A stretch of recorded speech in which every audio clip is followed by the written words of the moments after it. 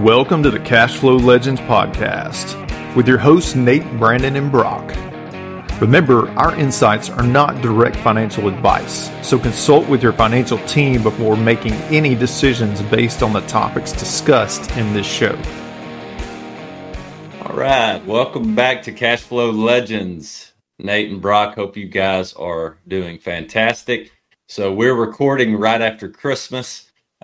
Nate has 4 kiddos in his house. I've got 4 in mine. Brock has brothers that I know y'all are out of the traditional Christmas time of like getting super stoked and waking everybody up early, I would assume. But I hope you guys are coming off of an awesome Christmas where you had a great time with family. If you're like me, there's always a little bit of a lingering in a good way of maybe a Christmas event here or there after Christmas time, depending on where family is.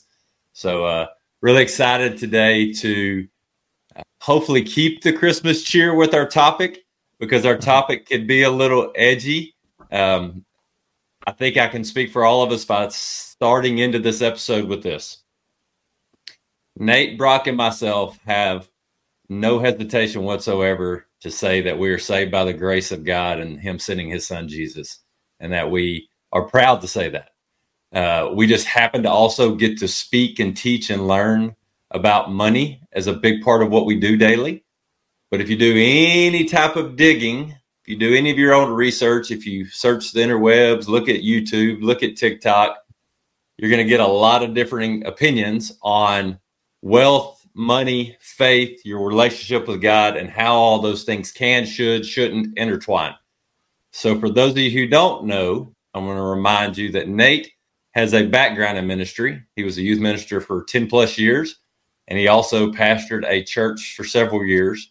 And so I'm really looking forward to hearing all of our perspectives from our own walks of life.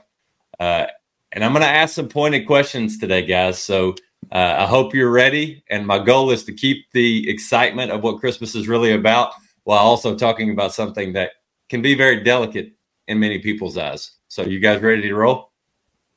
Let's go. Ready to roll. All right, so when I say faith and wealth can't go together, Nate, what's your immediate thought? Prove it. Yeah, that would be my first thing. Is like, how can you prove something like that? How can you prove that statement? The thing about it is, like, our individual faith is built upon the very first word in that statement, individual.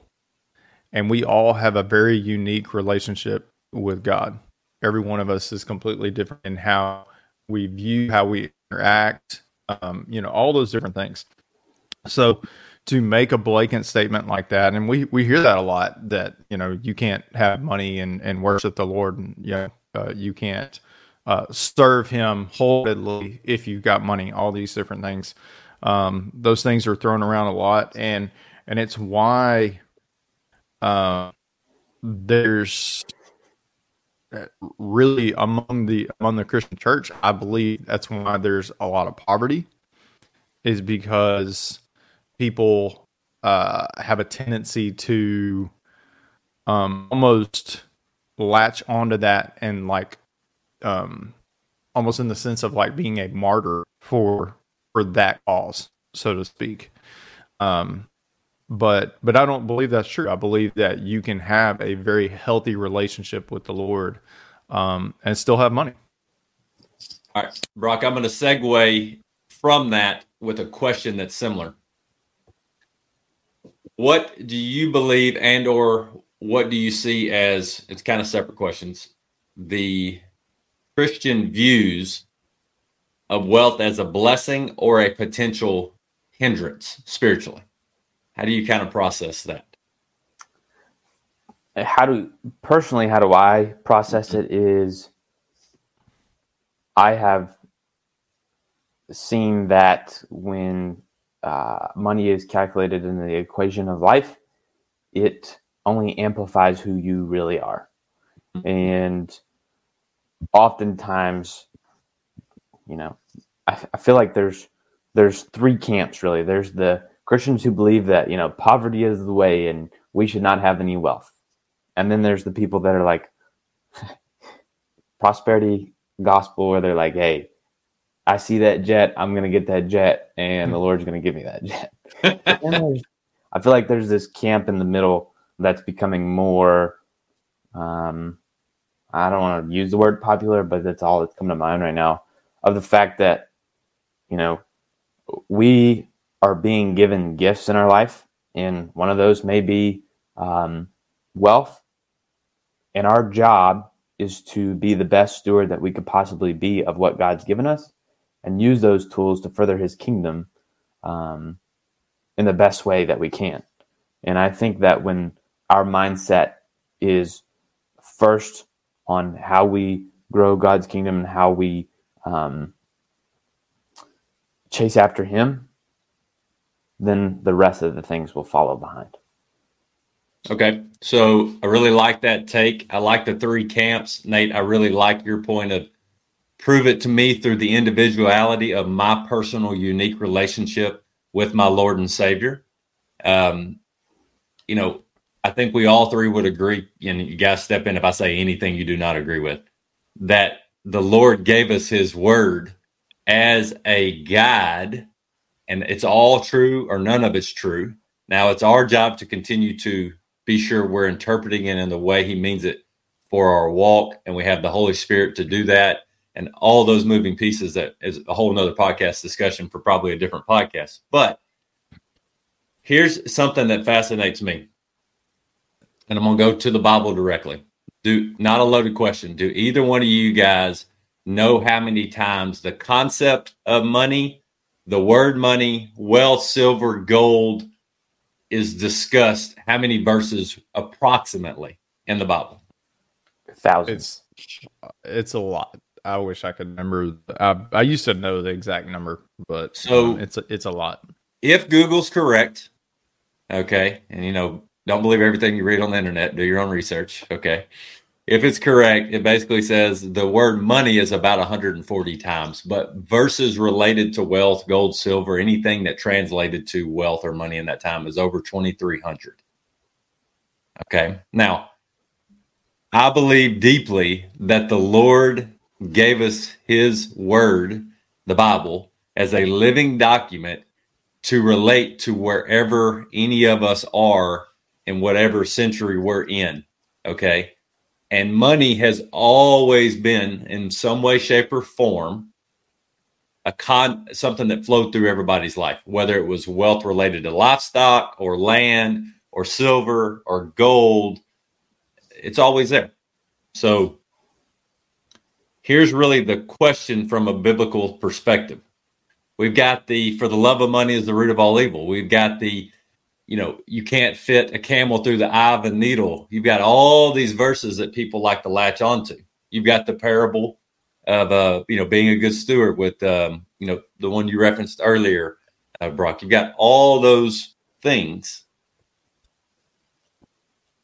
But give me some interpretation from your own experiences and your own time with the Lord and reading the Word that really helps you stay on the path of a path that you're okay with your walk with the Lord and wealth and growth and sharing and giving or becoming selfish or any of those things in between. I think, Brock mentioned earlier the word stewardship, and that's what I think about a lot. And really, when you think about the word wealth in and of itself, there's not an issue with that word. Where it becomes a problem, and we can see this throughout our entire world, is when greed is attached to wealth. That's when it becomes a problem, because greed is basically the act of pushing everyone down to elevate yourself. That's really what it boils down to. And that's where the lying and the cheating and the stealing and all those things come in, is when greed sets in. So me personally, if I can be honest with the Lord and allow him to kind of peel back the layers and make sure that greed is not a part of why I am doing what I'm doing, and that my priorities remain in the right order, then I can sleep very well at night.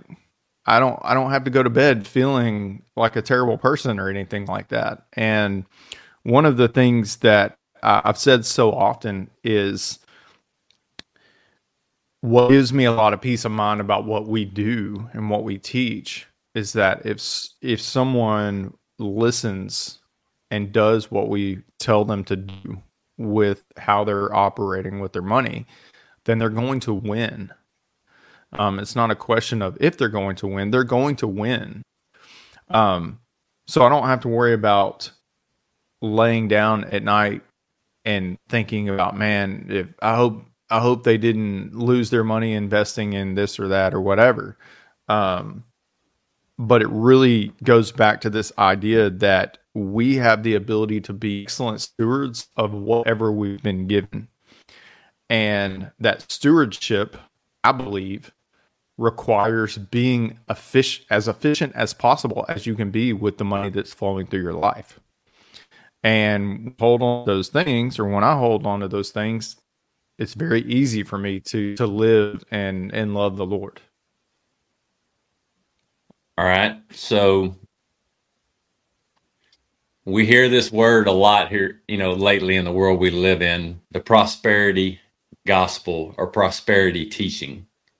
So, Brock, when you hear that, I don't know if you're like me, I cringe because it immediately brings me to the forefront of what do I really believe, which is good. Okay. We should be uncomfortable and be challenged. Okay. And being in a profession that we love doing, like Nate just alluded to, that revolves around creating potential prosperity in people's life. Okay. What jumps to your mind when you think of prosperity and you think of traditional views? You kind of alluded to it in the three camps, but, maybe do some contrast of both sides of it and how you've walked through that so far in your younger age than Nate and I. Yeah. When it comes to the prosperity gospel, just like you, I kind of cringe. I get turned off very quickly because the whole name it and claim it type stuff really pushes me off. Like there is a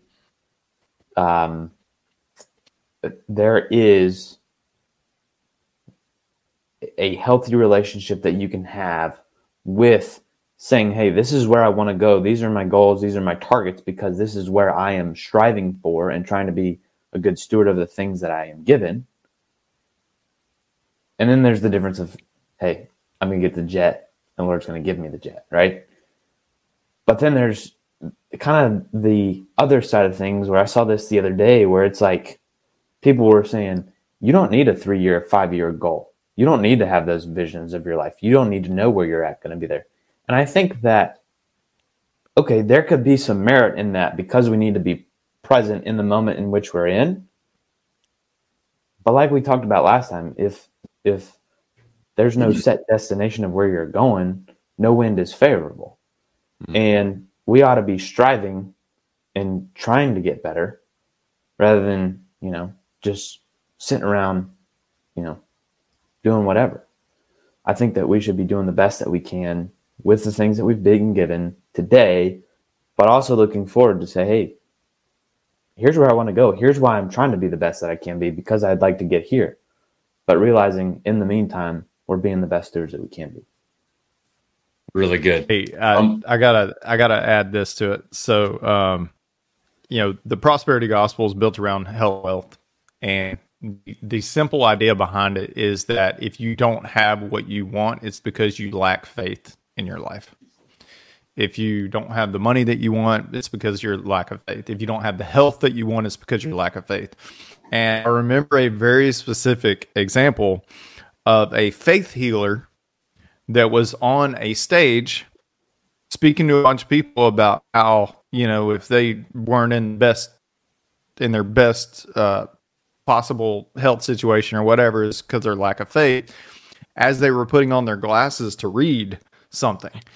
And in the moment, I was just like, if everything they're saying is true, that means in that moment their lack of faith means their eyes have not been healed, because we all, well, most of us have some sort of corrective vision of some kind, contacts, glasses, whatever.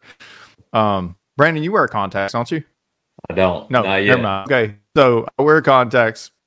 Brock wears glasses.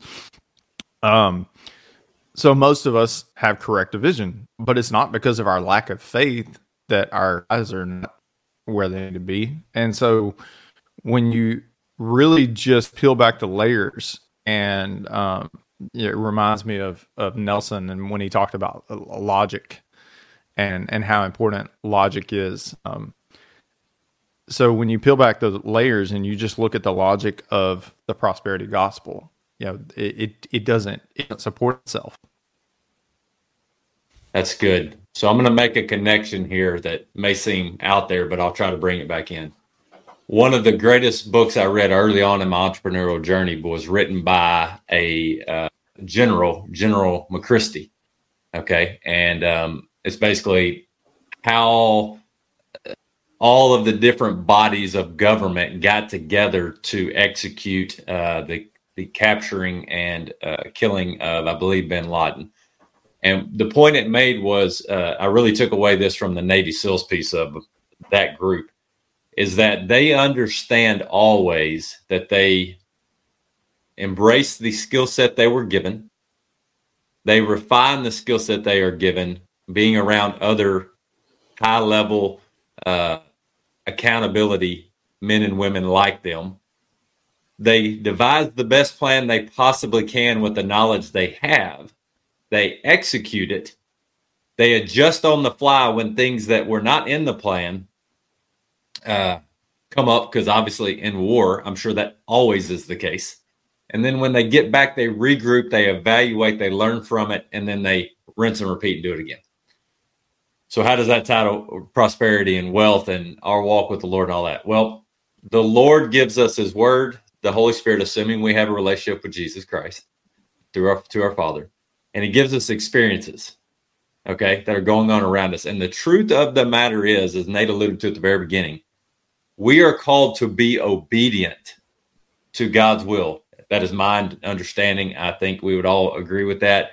But the only way that we can understand what obedience is to be looking for in our day-to-day interactions, in our walk with the Lord, in our reading of the Bible, in our prayer time, and our time with the Holy Spirit. That's the only way we can really understand in our human sinful body that we will always fight until we are eternally healed, is to take those experiences and go, what did I learn from this? How can I apply it better? So like Brock alluded to earlier, it is going to magnify who you are or who you are not. So I'm fascinated by this piece in regard to generosity and giving. So let me read a few verses, okay?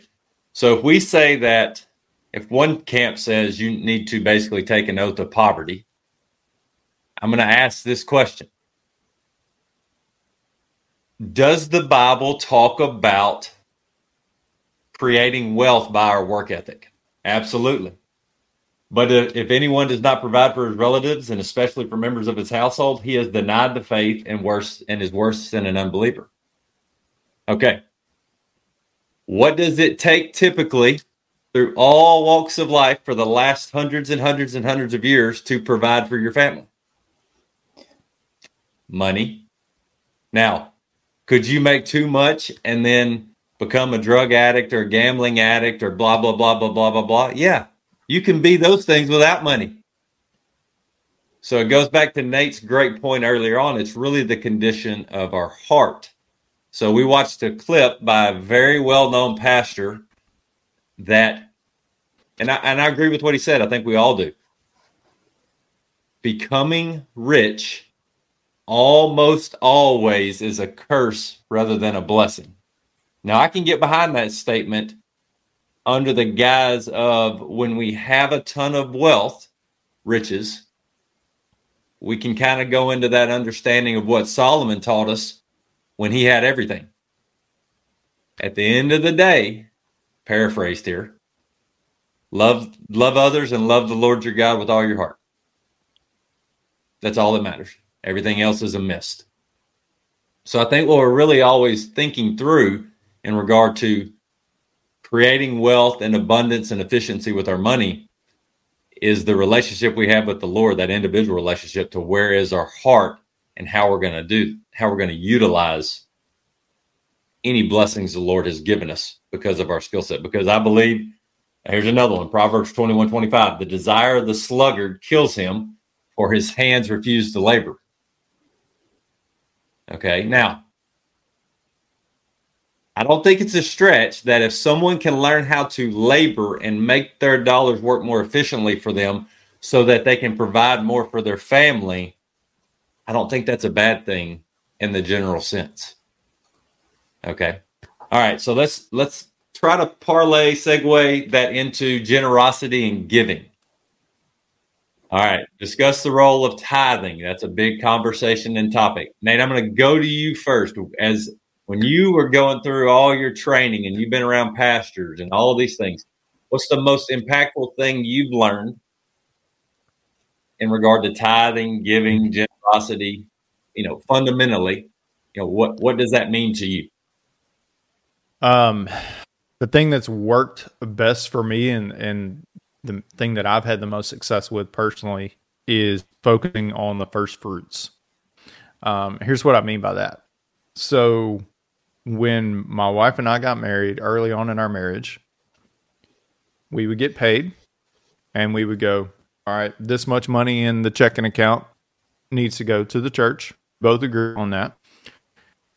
And then Sunday would come around and both of us would forget to write the check. And then we're like, oh no, we'll just have to do it next Sunday. Well, something would come up throughout the week. And then all of a sudden, like, now you're like really feeling the squeeze on that. And there would be times where, like, just full transparency, there would be times where, like, it was almost like, all right, Lord, let me get paid next week and double up. Now I got an IOU. Now I'm creating this guilt debt is really what it was. So at some point early on, recognizing this, I just decided, you know what? I know checks are easier to keep up with and everything like that, but when money hits our bank account, we're just going to pull the cash out right up front. And that way we don't have to worry about it. So that's how we've been operating for probably the last 15 years or something like that. So for anybody who is struggling with tithing and giving to I would just encourage you, focus on the first fruits. All right. I'm going to add one little angle to that in my own personal journey. I completely agree with Nate. There's a saying that I use all the time. I don't know. I need to be sure that it's something I originated because I want to really start putting it on t-shirts and stuff. It's all his anyways. The ability we've been given, how well we use it for his kingdom, or all these things, he's given us individual uniqueness in his image, which is pretty cool if you think about it. I mean, it's really for amazing that we're in his image. Okay. So when you said that, I'm going to throw this in there. Lecrae, who's a Christian hip hop artist, he's got a line in one of his songs that everything I own is just a temporary loan. Which I've always thought, ever since I heard that line, I was like, man, I just held on to that for a long time. So for anybody listening, I want this to be very clear watching. If you don't have a relationship with Jesus or you don't know who God is, many people will tell you that going to the Bible and how solid it is as a historical document compared to other documents that have been around. Some of the most successful people I know that are non-believers use the Bible still. Okay. So separate, if you need to separate it, I hope you don't, but if you, in your mind, it has a ton of, go read Proverbs for a year straight. It'll blow your mind. Okay. Because it's relevant for anything we do in life. So if it's all his anyway, the gifts he's given us, what we're really talking about that I'm reminded of, and it's becoming maybe my group of verses for 2024, is James 4:13 through 17. and I'm going to paraphrase the Brandon International Version. Go look it up and read it. It basically just says, why would we ever say we're going to go do such and such and so and make this money and do that without saying first and always and foremost, if it's the Lord's will, yada, yada, yada. How arrogant of us. Now, let me tell you, from my own walk, every time that I think and plan with the Lord's will on the backside of the planning, there's almost always a lesson that I learned that I don't enjoy learning that I needed to learn. Instead of making it a part of my daily practical, almost genetic makeup of, Lord, give me clarity on if this is what we need to do, why we needed to be doing it, how we need to be doing it. And if it is your will, let us do it in a way that shares you and glorifies you and be good stewards of whatever it is that comes from it, good, bad, or ugly. Let it glorify your kingdom. That is a much different mindset than I'm the wealthiest person on the world. I'm richer than you. I have more money than you. Let me show you what I can do with my money. Okay. So I think anytime we get off path as Christians, it's because we want to be, or we're choosing to be, and because sin doesn't just walk up to you and go, hey, let me put this sin over your neck and weigh you down. But it's a process that can get very ugly and cumbersome over the long range. We won't go into detail on how I know that, but I do. Okay. So we do something a little different now that we understand money and efficiency. And this is just what my wife and I are at peace with. We've always agreed that we're going to give 10% at minimum. And when I began to learn about infinite banking and whole life policies and how they work, and I believe being a good steward of the flow of money, we have whole life policies that we use just for tithing and giving that we started 5 years ago that now create more than $1 every time we put $1 in them because of our behavior. And we've always tithed the 10%, but it has allowed us to tithe more. The next step that I plan to do is become the insured on a policy, without getting into too much detail, to where the church that we are attending becomes the beneficiary of my death, good Lord willing, a long ways from now. Okay. Now, that is something I'm at peace with. I've had that conversation with other believers where they take the approach that Nate says. First fruits, immediately, always, no questions asked. I'm like, hey, that's between you and the Lord. That's where you got to be at peace. So, Brock, is there anything that you want to really tie in or add from all the conversation so far, or summarize that may give listeners a different perspective from your walk? No, I think that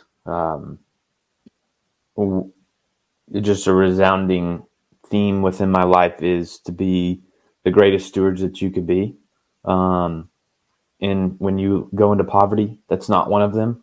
But when you go too much and you indulge yourself, that's also not there, because in Proverbs, it talks about a little sleep, a little slumber, a little folding of the hands, and poverty will come upon you it's like a thief or a robber. And then it also talks about, the fact that what you alluded to earlier is like when you overindulge in drinks and food and all this stuff, which it talks about a ton in Proverbs, it's going to wear you down and it's not going to be where you want it to be. But then you look at the parables of the people with the talents, and if you were to translate one talent into money, I want to say it's over $1 million. Well, at the end of the story, what happened? Well, the guy who was given the most and multiplied it the most was given the talents of the man who just buried it and did nothing with it. And so, to me, we've been called to be the best stewards that we can be and further God's kingdom, because whether it's giving money or sharing what we've learned through the wealth that we've been gifted, a lot can happen. That's good. Nate, correct me if I'm wrong, from all the things that you've learned and, in your background in ministry, is there ever any way that anyone other than the individual could know for sure that someone else has a personal relationship with Jesus concretely? I know 1 John talks about how you can test, evaluate that for believers by our actions. but is the personal relationship so personal that no one else truly knows deep down besides that person and the Lord? Would that be fair to say, or am I off there? I mean, Jesus said, you will know the ones that are mine by the way they love one another. And also, James talks a ton about the fruits of our faith and what that looks like. So there's going to be evidence that we can look at. And at the end of the day, there's no way for us to know. Like, there's no way for me to know without a shadow of a doubt that you have a relationship with the Lord. There's just no way for me to know that. But when I look at your lives and I see your fruits and I see your love for others and everything like that, that gives me a lot of confidence that I'm connected to the right people. And until you do anything outside of that, that would give me cause for concern, then I'm going to continue to believe that you are my brother in Christ. That's good. And the reason I asked that question is to make the point of everyone has the opportunity to go on their own journey to determine what they believe. That's the beauty of what we believe is, our relationship with the Lord is that, we have the free will to make those decisions and how we live our life, and the ability to know how to evaluate those and, decisions we make and where we go wrong and how that process works. So same thing with money. If something doesn't feel right with how people are handling money or how you're handling money, then I would encourage you to lean into that. Okay. If you're wealthy and you're not fulfilled beyond just the next nicest thing you can buy, that's a temporary satisfaction type thing, or you're not wealthy and you're like, I'm struggling to even make ends meet, and that doesn't feel right either. I think this is where that personal relationship comes in. If you do have a relationship with the Lord, and if you don't, evaluating how you can think through that. So, guys, it's been a lot of really good conversation today. Our intention, I think, and our hope is just to have an open-minded conversation. Obviously, we don't shy away from our walk with the Lord, but we also know there was a time when we didn't know the Lord. And thank goodness somebody continued to share the truth in our eyes to give us the opportunity to know the Lord. So ultimately, money is a material, a non-tangible thing that flows through our life, and we get to really work through how that can impact the things that matter to us the most, one way or the other. And that's that personal piece again, which is why we love what we get to do, because every day we talk to somebody about anything, it's never the exact same thing with how they want their money to do things in their life that matter to them the most. And I think that's the key piece here. All right, guys, hit those likes, subscribe, send us an email, cashflowlegends with a Z at gmail.com. We'd love to connect with you, teach you as much as you want to learn, and just share why we think we have the best job in the world. You have a great one.